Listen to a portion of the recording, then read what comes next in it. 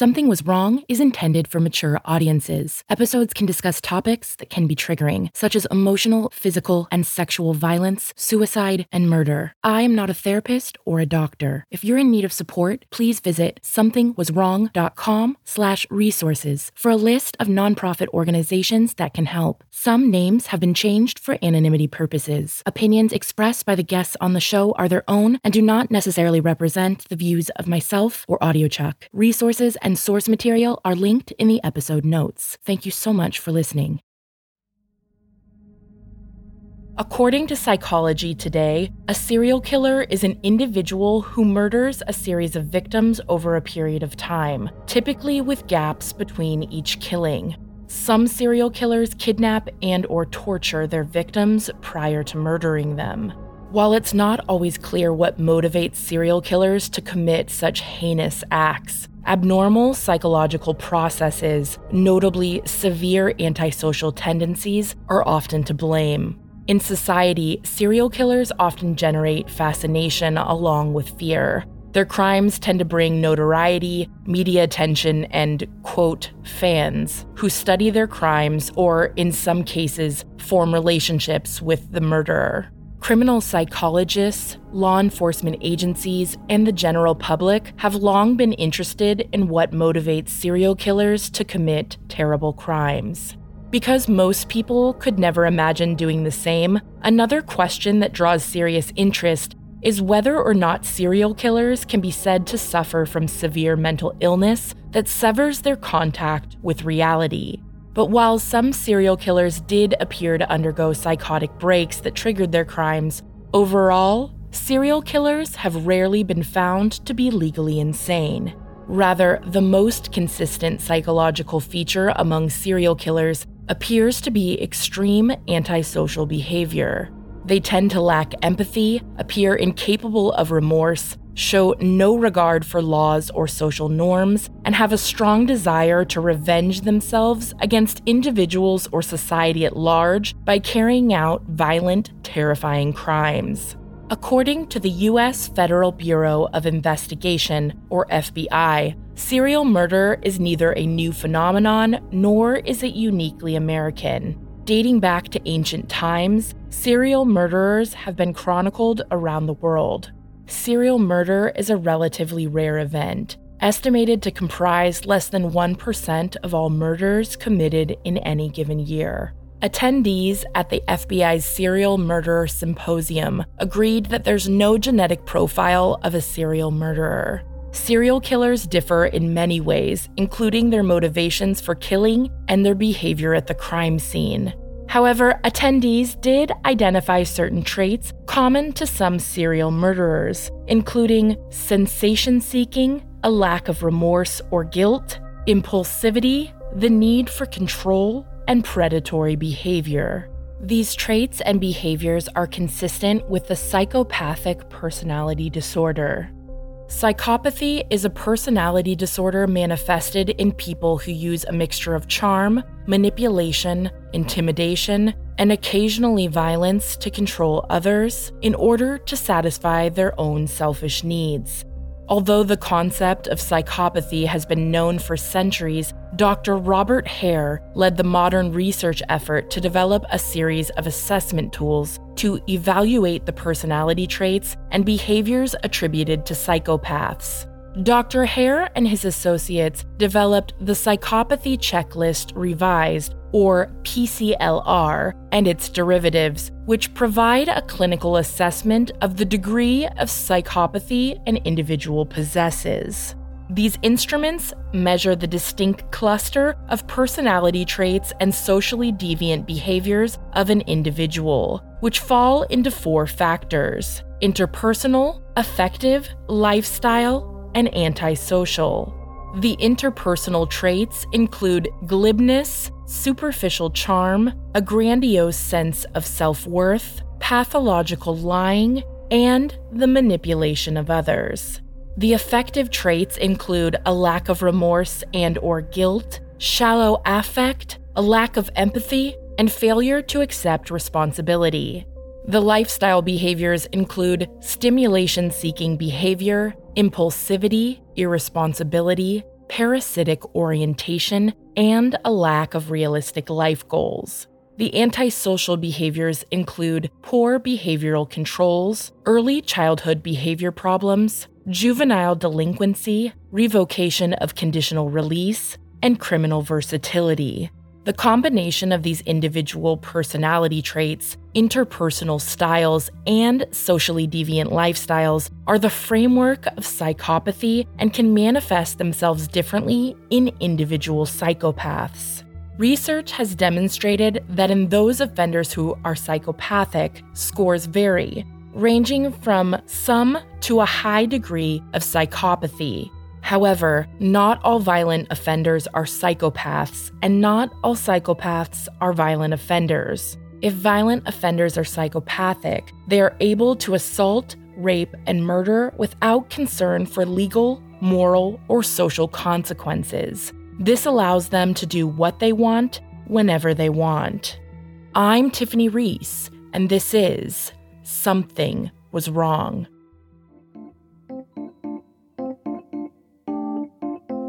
You think you know me, you don't know me well at all. You think you know me, you don't know me well at all. You think you know me, you don't know me well. You don't know.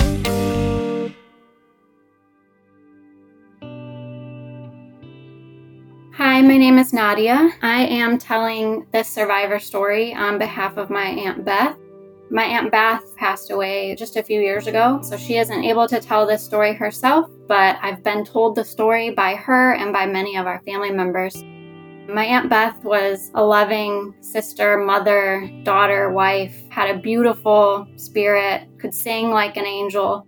It's important for me, and I'm sure for her, for our listeners to know that family was everything to her. She had 11 siblings, so a very large family. The matriarch of that clan of 12 was also one of 9. So with hundreds of cousins, literally hundreds, family was very important. Beth's story begins on an evening in 1977. She was getting dropped off by a friend in front of her family's home in Aurora, Illinois. She was leaning into the car, chatting with her friend, waving to some of her siblings who were out on the porch and in the yard. And while she was standing along the road, just kind of leaning into the car, saying bye to her friend, a car came out of nowhere, came speeding up and hit her from the side. She flew up onto the windshield and the car actually just kept driving. She eventually rolled off the car and the car sped off. We later found out that the driver of that car was so drunk, he didn't know he had hit her. He actually had turned on his windshield wipers because he thought that the blood that was all over his car was just rain. So, of course, with all of her siblings outside, family members who saw this happen were screaming for help. One of her sisters ran inside to get their mom. They began to call 911. Some of them thought that Beth had already passed away. While the family was waiting for first responders, a man pulled over and jumped out of his car to help. They would later learn the man's name was Bruce. He yelled that he was an off-duty EMT, and he came to Beth's aid. He rolled her over. He placed a tourniquet. Thankfully, he knew how to do that somehow. He was performing CPR. He was making sure that they had called 911, and he provided assistance to my aunt until the first responders arrived. Beth was then taken to a hospital, and of course, the family members all went there as well, as did the man who saved her. So the doctors were very grim about the situation. They honestly didn't think she was going to survive. They had requested that a priest come to do last rites. Throughout all of this, my family that was in the waiting room noticed that the man who had stopped to try to save her had stayed there in the hospital with them. By the grace of God, my Aunt Beth survived, and the doctors told my family that she would have died if not for the bystander who stopped to render aid. Throughout this night, my family kind of got to know this man. His name was Bruce, and he was a hero. So they were thanking him and telling him that he was a hero, and he kind of stayed with the family. As Beth then went home and was recovering at home, Bruce would visit pretty often. He would come by and spend time with her. As they got to know him, the family learned that Bruce was born on January 29, 1953, in St. Charles, Illinois, making him 24 years old at the time of Beth's accident. He became an honorary member of their family and would often be invited to family dinners and events. Beth's mom even tried to offer Bruce a reward for saving her life. So they were standing on the porch and she handed him a check. And we think it was for about $100, which in 1977 was a lot of money, especially for my family. And Bruce stood there, ripped up the check on the spot, and said, "I'm no hero. I was just at the right place at the right time. I'm just a good Samaritan." And they all remember him saying, "I'm just a good Samaritan." He got to know some of her siblings. With 11 siblings, there's a lot of people to get to know, but the ones that were home at the time and not off at college and everything. So one thing that my family members remember is that Bruce had a pet bird. If their memory is correct, it was some kind of hawk. It was a large bird. He would wear this big leather glove and let the bird fly around and land back on his wrist. And some of Beth's sisters were kind of creeped out by that. Despite her sister's feelings about Bruce's choice in pets, Beth began spending more time with him, which they also didn't agree with. Beth's sisters didn't quite approve of them hanging out. They always met at night. So Bruce always requested that they meet late at night, 10 p.m., 11 p.m., midnight, every time. So one of Beth's sisters remembers telling her that she didn't want her spending a lot of time with someone who wouldn't make time for her during the day. Another one of Beth's sisters also didn't quite approve of them. This sister was a nursing student at Copley Hospital, and she didn't like the way that Bruce looked at her when she would come home from nursing school in her scrubs or her nurse clothes. And overall, a lot of the siblings just kind of got a bad feeling about Bruce. I've heard from multiple of Beth's siblings that it was something in his eyes. It was something in the way he looked at people that they couldn't quite describe or pinpoint, but it just kind of set them on edge. So my Aunt Beth tried to kind of brush off their feelings about Bruce. To her, after all, he had saved her life. I know that sometimes people bond with others in those types of situations, so maybe that was part of it, but she really liked spending time with him. Eventually, Beth did listen to her siblings, and they grew apart. Over time, Bruce stopped coming by to spend time with her family as well. And that was kind of that. The family didn't see Bruce that much anymore. Beth moved on. She went on to get married, have 2 children, have multiple grandchildren. And while not everyone loved being around Bruce, it was known that if it wasn't for him and his heroic actions, none of the rest of Beth's life would have been possible. Everything they thought they knew about Bruce would prove to be false. But then in 1981, the family got the daily newspaper, and there was Bruce.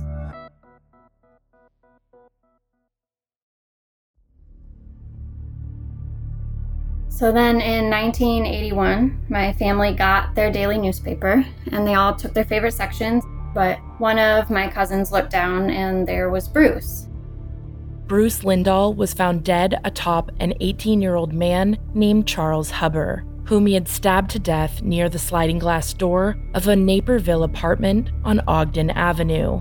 Investigators initially thought they had a double homicide on their hands and a killer on the loose, but a coroner's report revealed otherwise. The autopsies determined that Lindahl had, in his rage of stabbing Mr. Hubbard, accidentally severed his own femoral artery and had bled to death laying atop of him.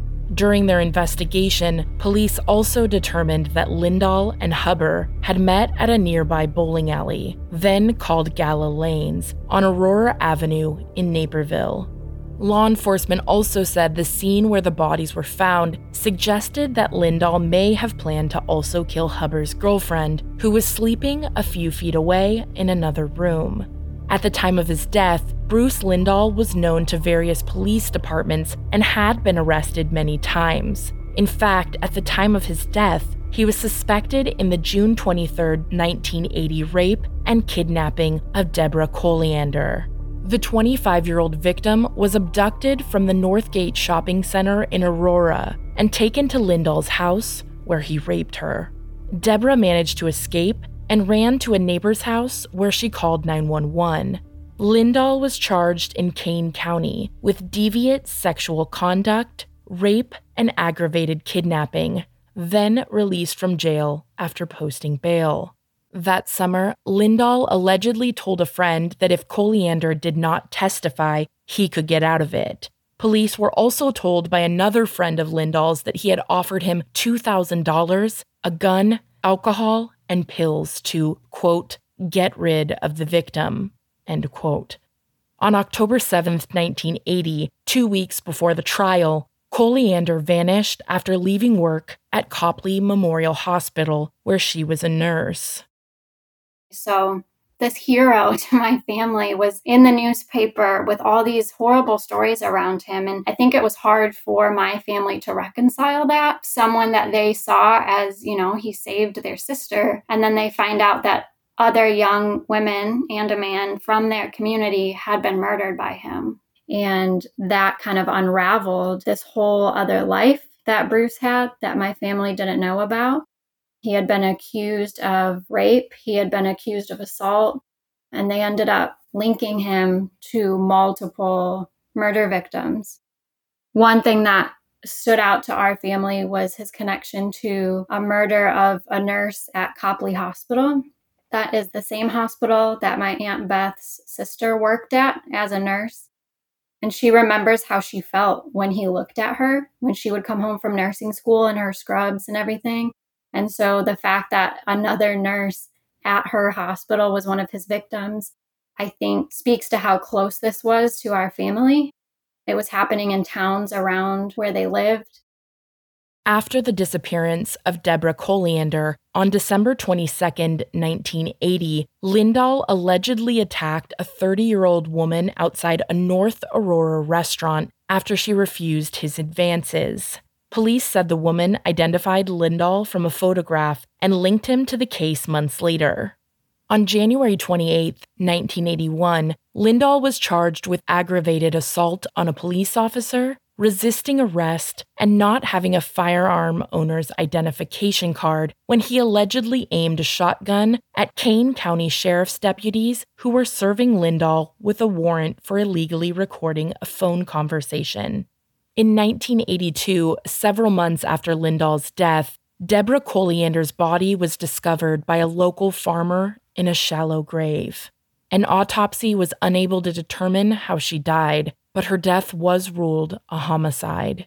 Prosecutors sought multiple continuances while a search for Colliander took place, but the murder case was dismissed in 1981 due to speedy trial rights. During the 70s and 80s, DNA evidence and crime data tracking was nothing like it is today. It often took years for neighboring police stations to link crimes committed by serial killers due to these setbacks. As years passed and technology advanced, detectives began to suspect Bruce Lindahl in the murders of several other victims. One of those victims was 16-year-old Pamela Maurer of Woodbridge, Illinois, who died a year before Nadia's Aunt Beth was hit by the drunk driver. On the evening of January 12, 1976, high school student Pamela Maurer had left a friend's house and was walking to go buy a Coke at a nearby McDonald's when she was murdered. Her body was found the next day by a road crew on the side of College Road in Lisle. An autopsy later revealed that Maurer had been strangled, and authorities said she had been sexually assaulted. Pamela's tragic murder remained a mystery for years. Despite police thoroughly investigating, it would take decades for them to solve the case.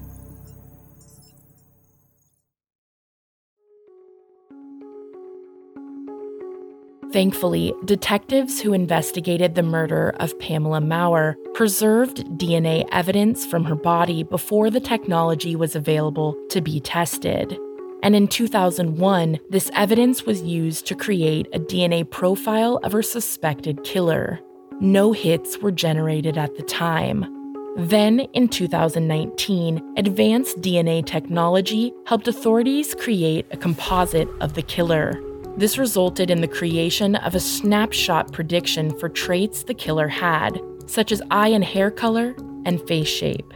This profile helped detectives link Bruce Lindahl to the case, and on January 13th, 2020, 44 years exactly after Pamela's body had been discovered, authorities announced that DNA evidence connected Lindahl to the 1976 killing. Police later shared they had evidence linking Lindahl to the 1979 disappearance of a missing Downers Grove High School student, Deborah McCall. After his death, numerous photos of young women were found in his home. One of them was a photo of Deborah. If she was one of his victims, she's the only victim who remains missing. She was last seen leaving her school. Her DNA and dental records are available for comparison should her body be found. Currently, her case is classified as endangered missing with foul play suspected. If alive today, she would be 58 years old. Unfortunately, Lindahl's crimes did not end there. Annette Lazar, today in her 60s, is one of Lindahl's living victims. She met Lindahl in 1979 when she was 20 years old while walking to a friend's house. He pulled up in his car and asked her what she was doing. He then lured Annette into his house by offering to sell her pot. The next thing she knew, he had grabbed a gun and threatened to rape her. Annette told him no, and he put the 9mm to her head and grabbed her by the throat. She then begged Lindahl to take the clip out of his gun before he raped her, and he did. Since Annette could not physically fight back or flee, she switched tactics and used her fawn response, which ended up saving her life. She flattered and complimented him, saying that she really liked him and that he was her type. Her quick thinking worked, and the flattery convinced him to let her go. Annette was covered in marks and had bruises around her neck. She reported her sexual assault to the local Aurora police, hoping to save someone else from becoming a victim of Lindahl.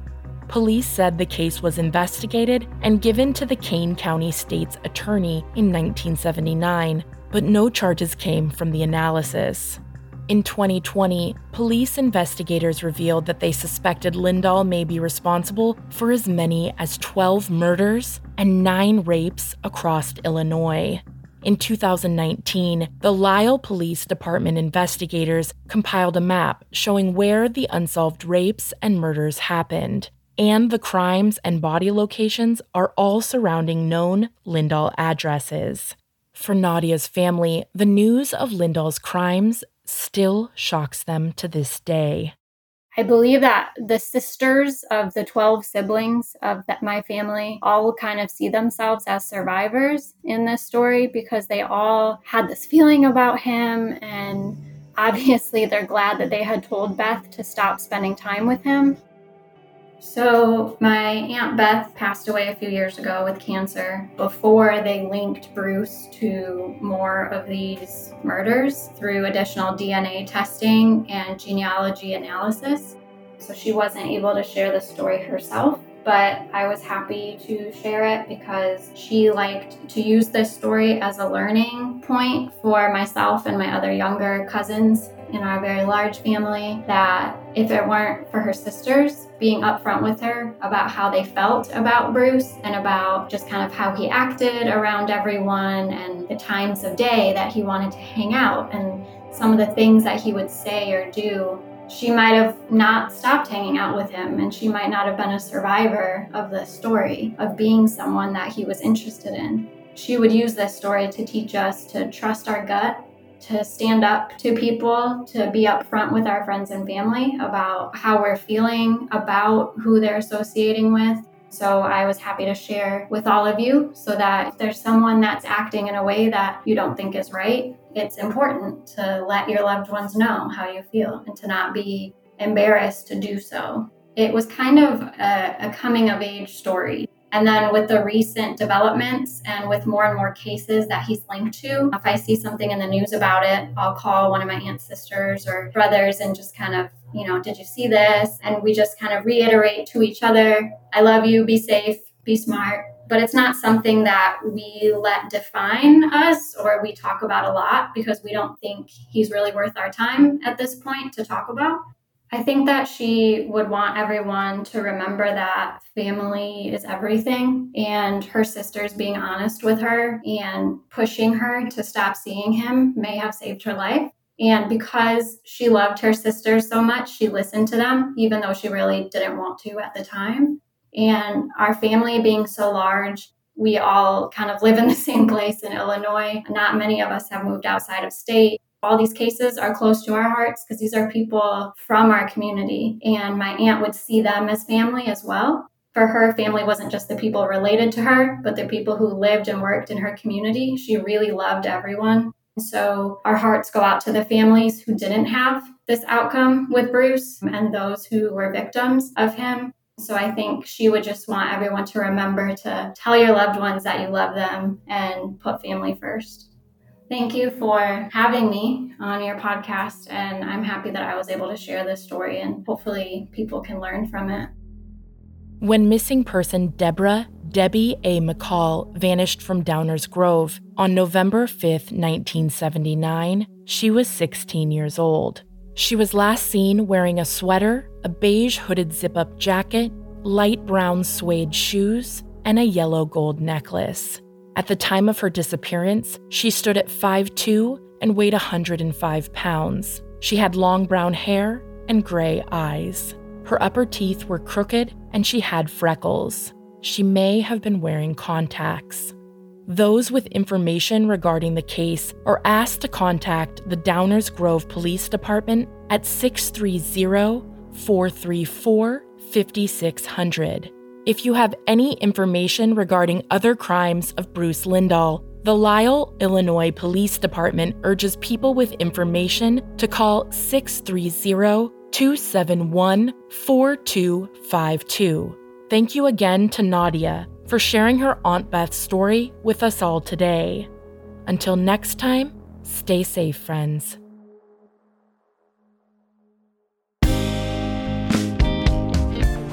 Something Was Wrong is an AudioChuck production, created and hosted by Tiffany Reese. Our theme song was originally composed by Glad Rags, covered this season by Basic Comfort. You think you know me, you don't know me well at all. You think you know me, you don't know me well. So, what do you think, Chuck? Do you approve?